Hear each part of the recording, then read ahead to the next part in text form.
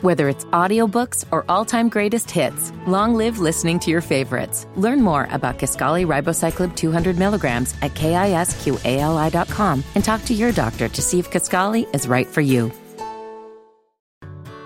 Whether it's audiobooks or all-time greatest hits, long live listening to your favorites. Learn more about Kisqali Ribociclib 200 milligrams at KISQALI.com and talk to your doctor to see if Kisqali is right for you. But every song that Meth was on, he rapped like he started rapping 10 minutes ago and he had something to prove. Like he was killing it. Yeah. But I didn't think anybody else was killing it. But Redman did. Well, dude, it's Redman. Redman has no choice. Redman's gonna do Redman. These white chicks love me like Starbucks. It's like Redman has no choice but to rap well. Alright, Dead End Hip Hop album review, CunninLynguists, Rose, Azure, and Njano? Is that how you say Spanish? That is not Spanish. Azure? It's not Spanish? No, he's talking about the last one. The last word. And Njano? I don't know. Maybe. I don't know. Okay, well, you know, I already know y'all gonna correct us. We had the pleasure, all of us, a couple years ago to see these guys actually put in work in the studio. I think that was one of the coolest experiences that we had. So if you don't know, go back, check out Dead End Hip Hop, the joint mix that we put out. We got footage behind the scenes. That was dope. Natty, No, and Deke the Villain, man. Those guys have a chemistry that, you know, it is you rarely see in hip hop. It wasn't like an upbeat album, so it doesn't really display how crazy these guys can be in person, because these guys are fucking hilarious. I'm telling you, these guys are characters. But this album was really, really, really, really good. And their intro track, Red, White, and Blues, definitely set the tone for the entire project. It was definitely smooth, jazzy, more laid back with grown man content. And that's the thing I took away from this thing primarily. Riot was dope, which is the second track. Violet, The Upper Room, Gone, featuring Triz. And I think that was one of my favorite beats. The Upper Room, that's from Life, right? Yeah, the Upper Room. Bust out and singing that motherfucker. I had a question for you guys, because I listened to track 7 and 8, Mr. Morganfield and Miss Waters, and Jimmy and Andre, A-side, B-side. I was kind of confused as to what like the relationship was. Yeah, like I don't know, like, huh? I'm not sure. To be honest. Yeah. I mean, musically, they both had like the beat switches after the verses or whatever. And as much as I read the lyrics, I never really put it together.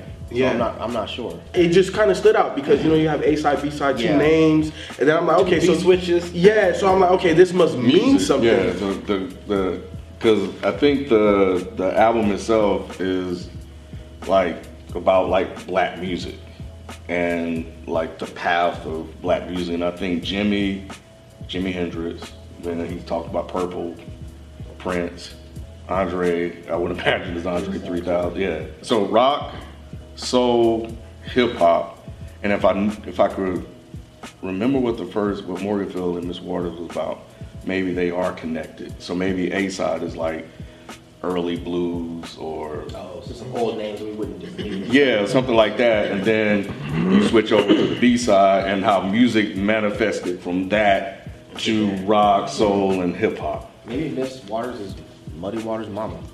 Because I think there was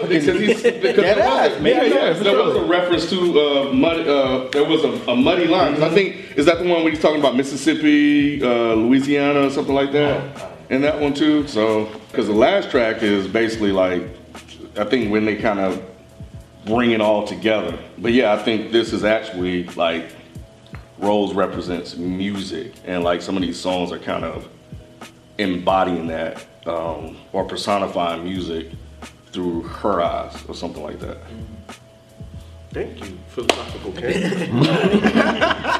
Thank you for the breakdown, because I definitely didn't get all that. I didn't either. Yeah, it didn't compute like that for me when I was listening to this. For me, when I was listening to this, you know, I thought like maybe there was gonna be like on a deeper level like that. It went over my head. So red, blue, and yellow. So what's the connection? You had all this other shit, now you Red could be violence, Because there was the riot, there was riots, and then Redbird right after it. Right. It was about holy shit, man. Maybe we should listen to this longer. Because I mean, I was like you. I was like, okay, all these songs are dope, and it seems like there's like a social justice overtone to this. But I was like, I couldn't figure out what the title meant. I just picked up what the songs themselves were about. Yeah. I didn't pick up the overall arching idea of what the album meant. Gotcha. So the way Ken broke it down, I listened to this several times. I didn't get that breakdown. Ken do got me thinking like, well, damn, really? I just got like a lot of social commentary, like some socio-political. Because the first three, like just going off of Ken's theory a little bit, right? The first three songs have either R or Red, right? Like Riot, they were the Rose EP. But then like the first song is Violet, and it's kind of purple. Red and blue equals purple. Yeah. Which you know what I'm saying. So I don't know. I think Ken might really be onto something. Look, I'm gonna tell you something right now. Yeah. Listening to this shit, even though I know a while ago No said they were gonna go back to like their old sound, but I don't know that I really got that from this. I get kind of the old vibe, but I think that No has he's progressed so much in his production style that these beats are just fucking amazing. But why does he get the credit he deserves? I don't know. Because that's exactly what I was about to say. So the second this shit started, the second Deacon started rapping, when he said, on the road to perdition, you might want to use my navigation system, my wisdom. The second that started, I was like, and no production, especially when it got to Christ, man. When it got to when they got to that shit and the beats was switching up and in different styles, I was like, and he was like having different styles. I was like, damn, that's like some soulful southern boom bap type shit. But then he got on some up tempo like some. I was like, damn, then what the fuck? Church organs, right? And I'm like, then he switched and got some instrumentation going on. I'm like, whoa! I'm like, you layered that with those boom bap drums. Like, how you put that together? Like, the track that did it for me was Redbird.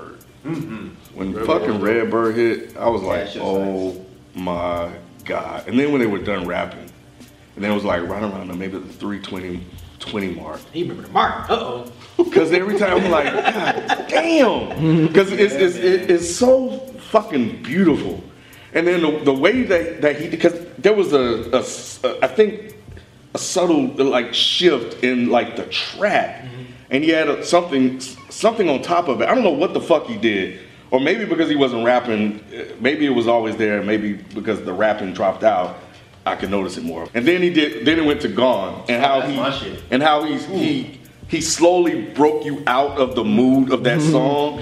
And then he went up tempo, so it started a little slow, and then he kind of walked you through like the change in tempo. And the sample, like he was playing the sample. Get the fuck out of here! I was like, damn. At least for me in the projects that I've listened to, like you could you get their personality. You understand that they are multi-layered people. Right. Like they have definitely some depth to them.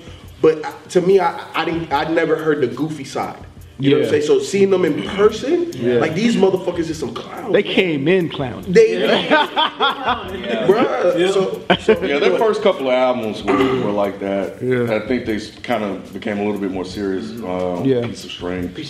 Okay. So that's just who they are, man. But I think that also just speaks to how dope they are, like the versatility that they have. Hustlers was dope. That's the shit about the dick being 16-bit. Yeah, she's a real gamer. She's a real gamer, so she can call your bluff. That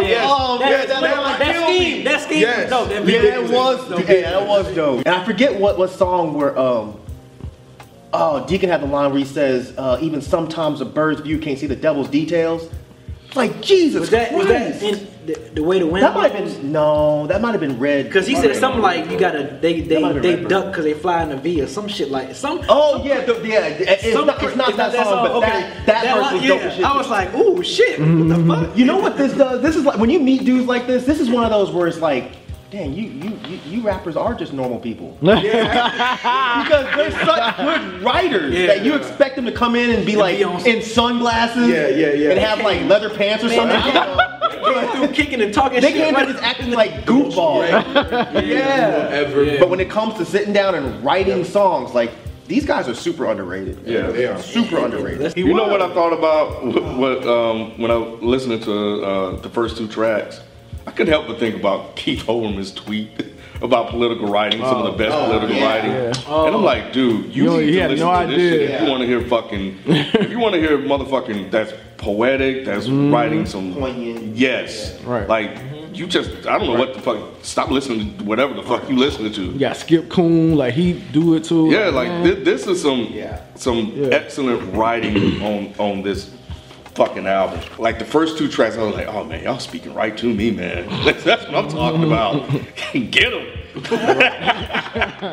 But I like that they didn't stay there, right? Yeah. That they shifted and it wasn't completely like heavy on the politics or you know, the social issues. It was like we're gonna kind of touch on it here and then we're gonna go here. Get some story. It was balanced really well. Could have been heavier than what it was, and they didn't keep it there, which was good because it made it that much more enjoyable.